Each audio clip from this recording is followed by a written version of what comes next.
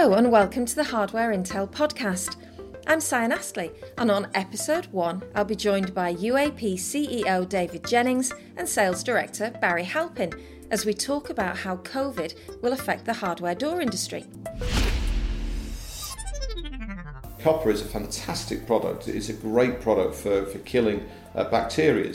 The problem with copper is that you've got to maintain, you've got to polish it all the time, and that's a major problem, and people just won't do it, particularly in a hospital setting.